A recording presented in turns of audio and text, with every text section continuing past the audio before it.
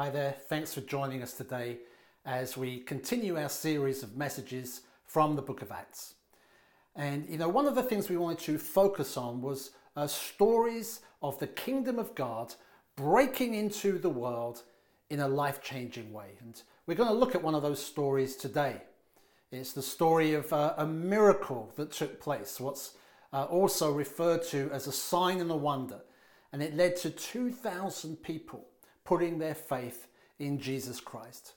And it's my contention that God wants to do signs and wonders through the church today, through ordinary people like you and I, right? Even here in New England, because, there are many people here who have written off Christianity in the church and who are not receptive to the message of the gospel, but whose hearts could be opened because of the unexplainable and the undeniable, because of signs and wonders that bear witness to the power of the risen Christ. Now, how do I know that? Well, it's because it's what we see written here in the book of Acts. At the very beginning, the author Luke, he states his purpose in writing this, where he says, in my former book, he says, which is the Gospel of Luke, he says, I wrote about all that Jesus began to do and to teach until the day he was taken up to heaven. And the implication there is if Luke's gospel was about what Jesus began to do while he was here on earth, then the book of Acts is about the work that Jesus would continue to do. That having ascended to heaven, to the right hand of the Father, the risen, enthroned Lord Jesus would continue his work on earth through his church and by the power of his Holy Spirit. And that's what we've been seeing in the book of Acts. And since part of what Jesus began to do, including healing the sick and performing signs and wonders, then it stands to reason that he would continue to do those same things through the church, which of course is what we see happening here in the book of Acts. And since his work on earth will not be completed until he returns, then surely it also stands to reason that we can expect Jesus to continue to do those same works in our own day. Because, there is nothing in here that suggests that he would stop doing that. The book of Acts is not finished yet. It's still being written, right? There are still signs and wonders to be done because there are still multitudes that need to hear the gospel and to have their hearts opened to the message of Jesus. So how will we see that happen? Let's please just turn once again to the book of Acts. Last week I read from the end of chapter 2, where in verse 43 it says, many wonders and signs were being done through the apostles. Now, what does that actually mean? Wonders and signs and wonders. It's a phrase that's often used in the Bible. And a wonder, it speaks of something unusual that gets people's attention. It causes them to marvel. It creates this sense of awe and amazement. A sign speaks of its purpose. You see, it's pointing us to God. It's evidence of his rule and reign. When Jesus did miracles, it was proof of who he was. He was the king of all creation. So when some people questioned Jesus' credentials, he says this in Matthew's gospel. He says, the blind receive their sight, the lame walk, lepers are cleansed, the deaf hear, and the dead are raised up. Right? These miracles were signs of his kingdom, evidence that the kingdom of heaven was breaking in upon our world. And in the book of Acts, we see Jesus continuing to perform these signs and wonders through his church. But was it just through the apostles? That's the impression you might get reading those first chapters. But actually later on we read that there were some people who were appointed by the church to serve the poor widows. Right? They've been chosen because of their good reputation and because they were full of the Holy Spirit. And one of them was a man called Stephen. And in Acts 6 verse 8 it says this, it says, and Stephen full of grace and power, was doing great wonders and signs among the people.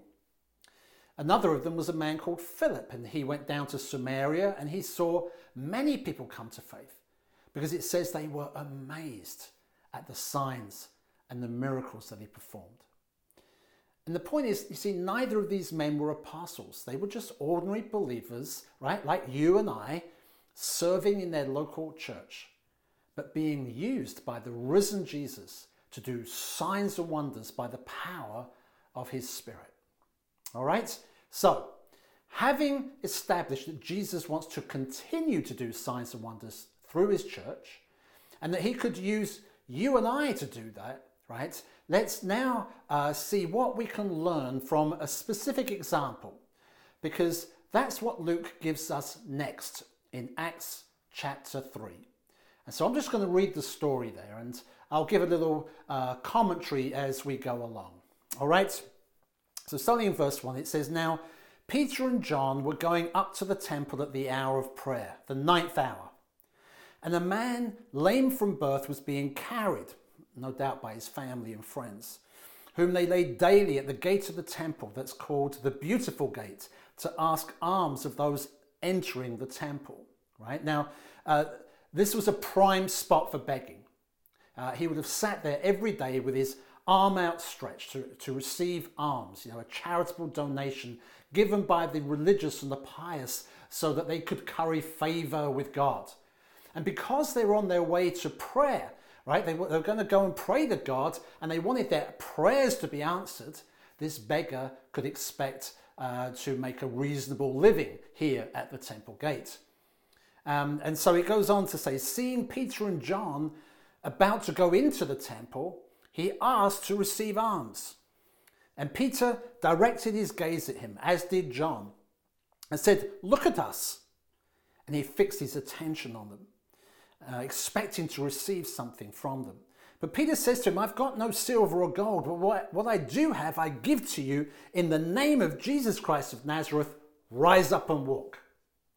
Right? Peter and John, they weren't looking to curry favor with God. They'd already got it through Jesus Christ. And they were now looking to share it with this poor, crippled man. And you know what? It's the same for us. Right? We've all received from God forgiveness, favor, grace, blessing, and we're called to share that with others. Let's read on, verse 7. It says, "And Peter took him by the right hand and raised him up, and immediately his ankles and his feet were made strong." This is Luke speaking, who was a doctor and was observing, recording this miracle.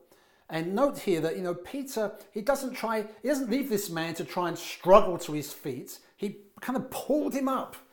It's quite likely this man wouldn't have even bothered trying. I mean, why would he? He'd never walked in his life.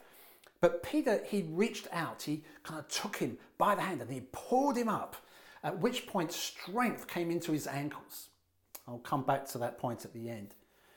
Reading on, it says, "And leaping up, he stood and began to walk and enter the temple with them, walking and leaping and praising God." Right? Wouldn't you have loved to have been there? Right? This was not like the Monty Python sketch where the healed man starts complaining because he's lost his livelihood. No, right? This man is ecstatic with joy. He is jumping and he's praising God. And in verse 9 it says, "And all the people saw him walking and praising God and recognized him as the one who sat at the beautiful gate of the temple asking for alms. And they were filled with wonder and amazement at what had happened to him. And while the man clung to Peter and John, no doubt still a little unsteady on his feet, it says all the people, utterly astounded, ran together to them at the portico called Solomon's. And when Peter saw it, he addressed the people. 'Men of Israel,' he says, 'why do you wonder at this?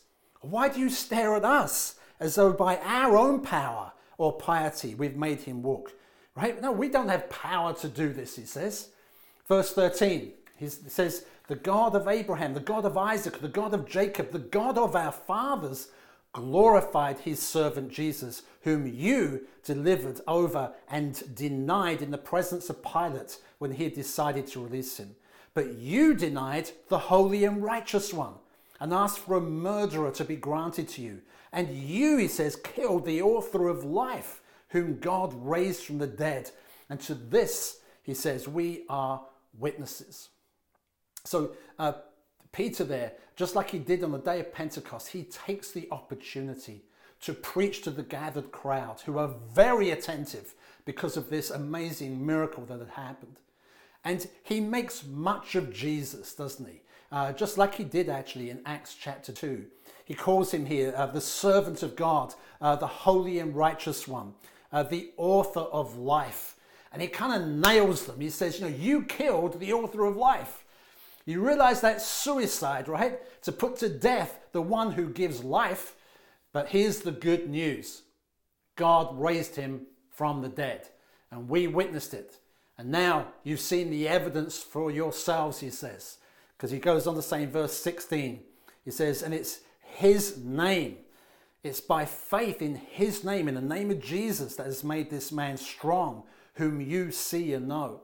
And the faith that is through Jesus has given this man this perfect health in the presence of you all. And now, brothers, he says, I know that you acted in ignorance, as did also your rulers.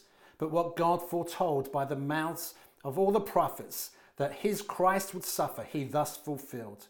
Repent, therefore, he says. Turn back, that your sins may be blotted out, that times of refreshing may come from the presence of the Lord, and that he may send the Christ appointed for you, Jesus, whom heaven must receive until the time for restoring all the things about which God spoke by the mouth of his holy prophets long ago.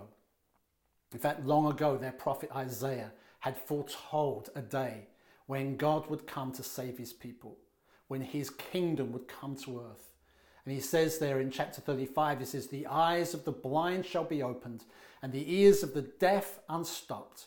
And then shall the lame man leap like a deer, and the tongue of the mute sing for joy.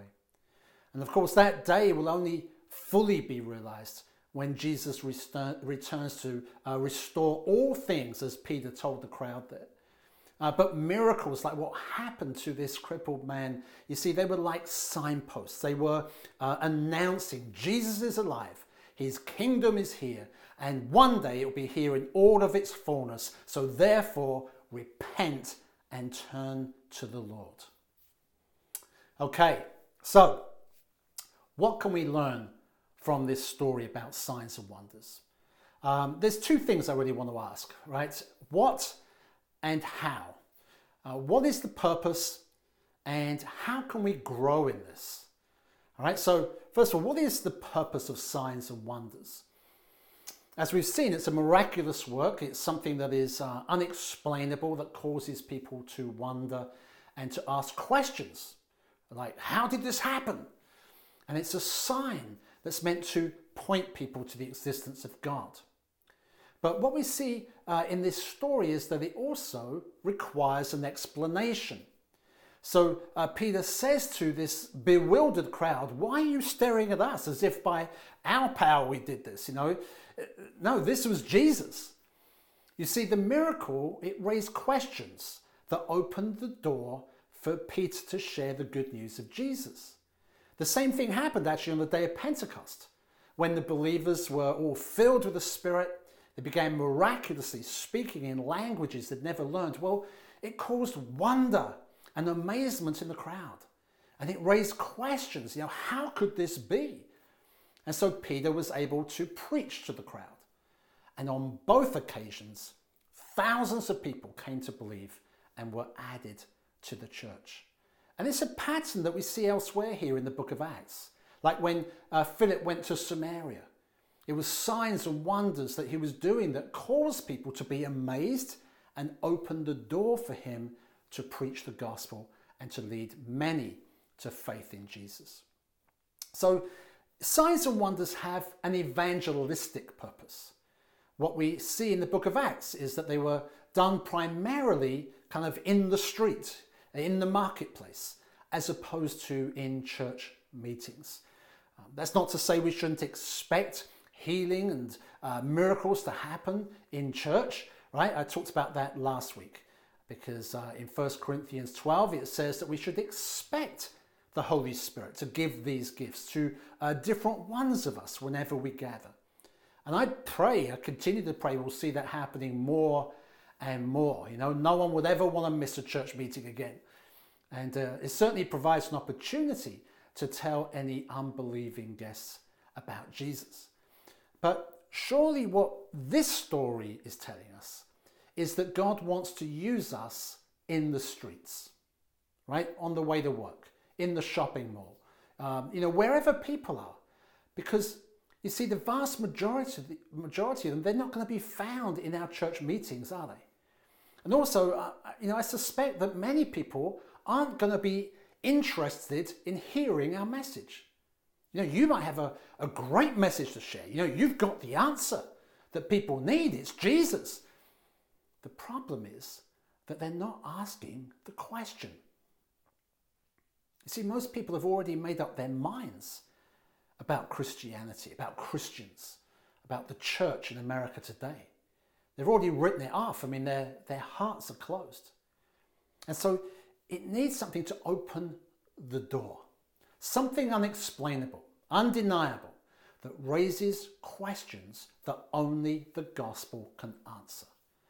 And that might be a miraculous healing, or it might be God giving you knowledge about someone's situation that you couldn't possibly have known otherwise. It might be someone's dream that God gives you the interpretation for, or some miraculous provision or guidance that he gives in answer to your prayer. But that's what I believe the risen Christ is wanting to do through his church in these days, just as he did here in the book of Acts. Signs and wonders that will result in spiritual breakthrough. You know, over the last few years, there's been a lot of talk about and implementing, actually, of church growth strategies, proven tactics to grow your church. And it's sold a lot of books and it's filled a lot of conferences. But all of it seems to have been kind of blown out of the water by COVID-19. And, you know, maybe, just maybe, it's God shaking up his church and getting us praying and depending on the Holy Spirit again. You know, getting us back to the pattern of church growth that we see in here. Because after all, you know, it's the pattern that Jesus gave us. Remember, Luke said he was writing about what Jesus had begun to do and to teach. And the two go together. It's do and teach. It's miracle and message. It's demonstration and proclamation. Show and tell. It's not just trying to tell people about Jesus, it's showing them. It's demonstrating to them the reality of God's kingdom, that Jesus is alive. So how? How can we grow in these things? You know, how can any of us just walk up to a crippled person and say, in the name of Jesus, get up and walk? Do we have that authority?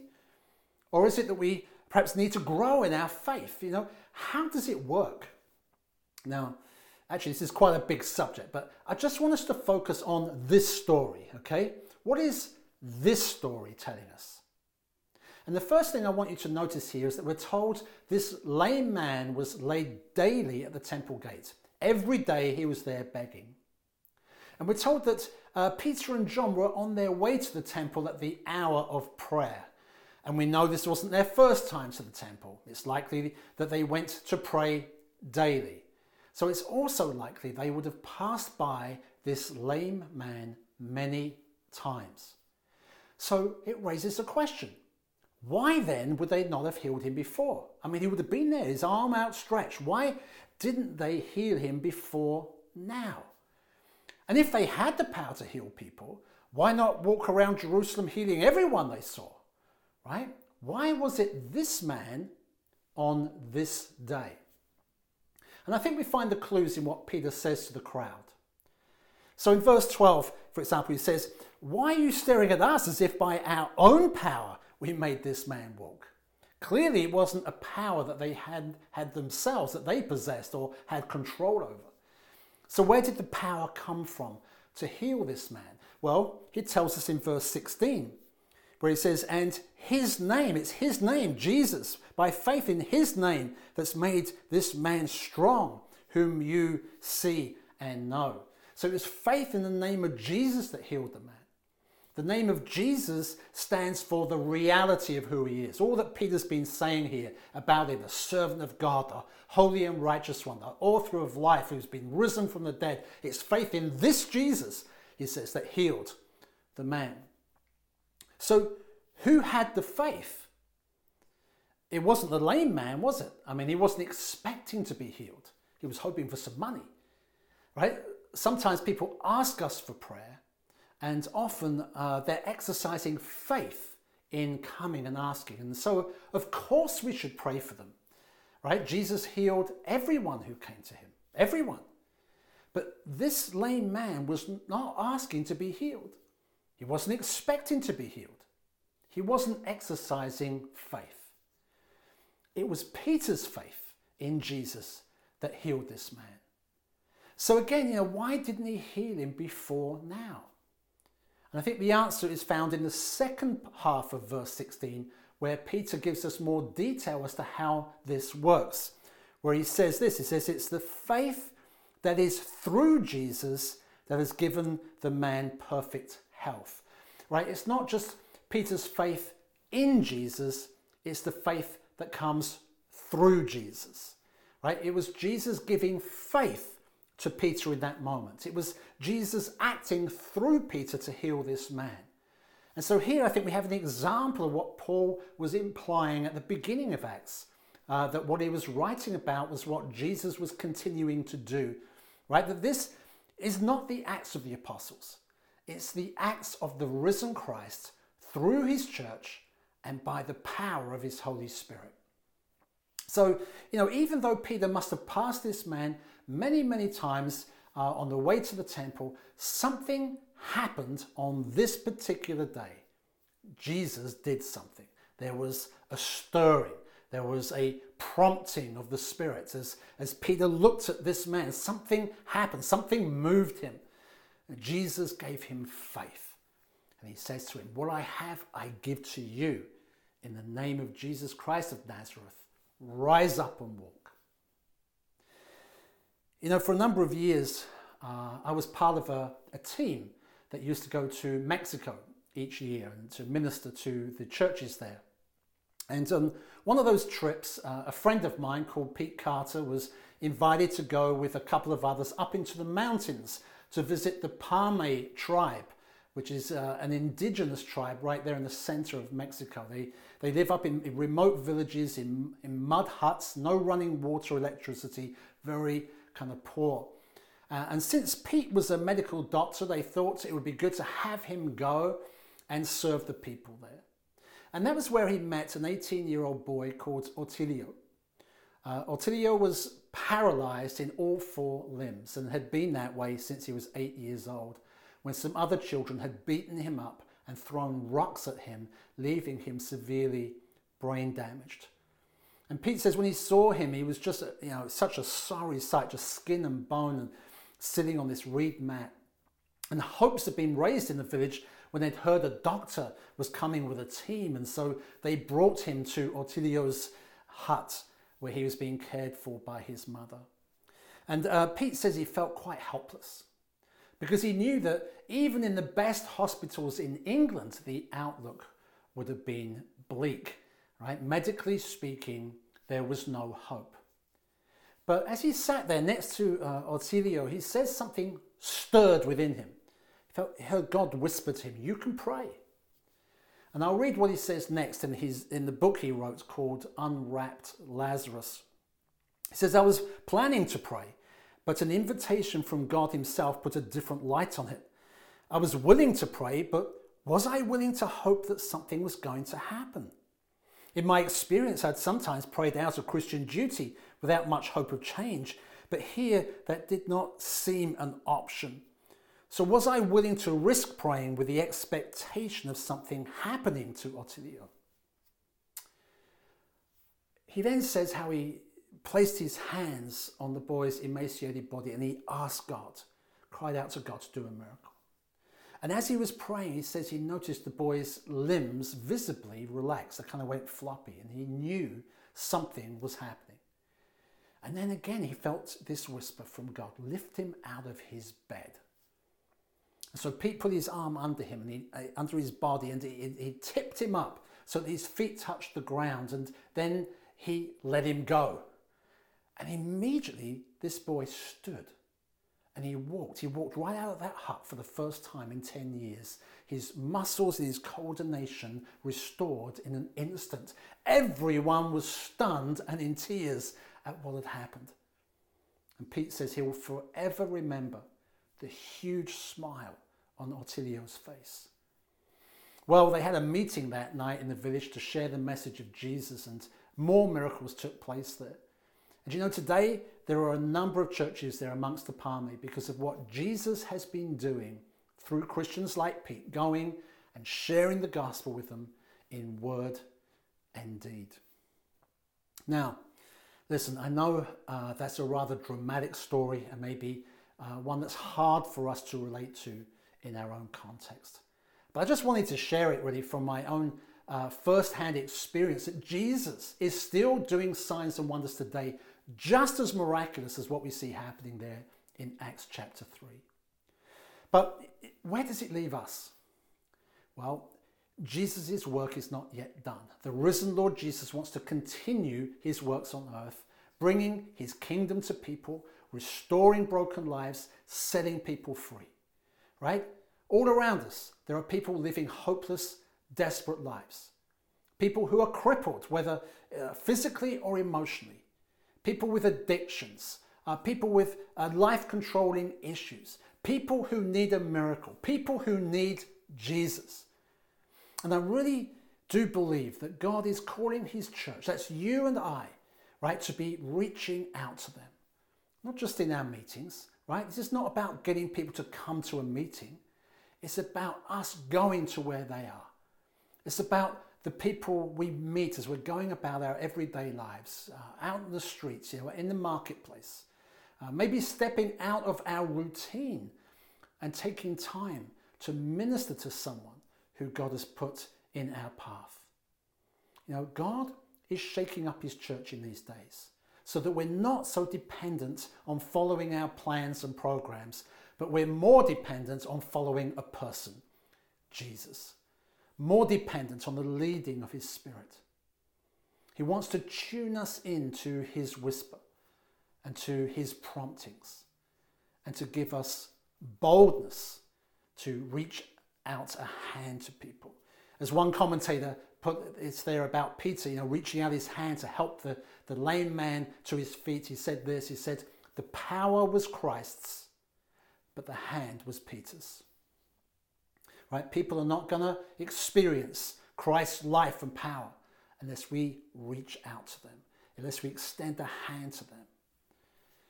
So who might God lead you to this week? Who might you extend a hand to, maybe pray for, that God would come and meet with them? Let me close by just praying what the early church prayed in Acts chapter 4. It said, now, Lord, will you enable us, your servants, to speak your word with all boldness, while you stretch out your hand to heal, and signs and wonders are performed through the name of your holy servant, Jesus. Amen. May God bless you today, and may he use all of us to be a blessing in these days.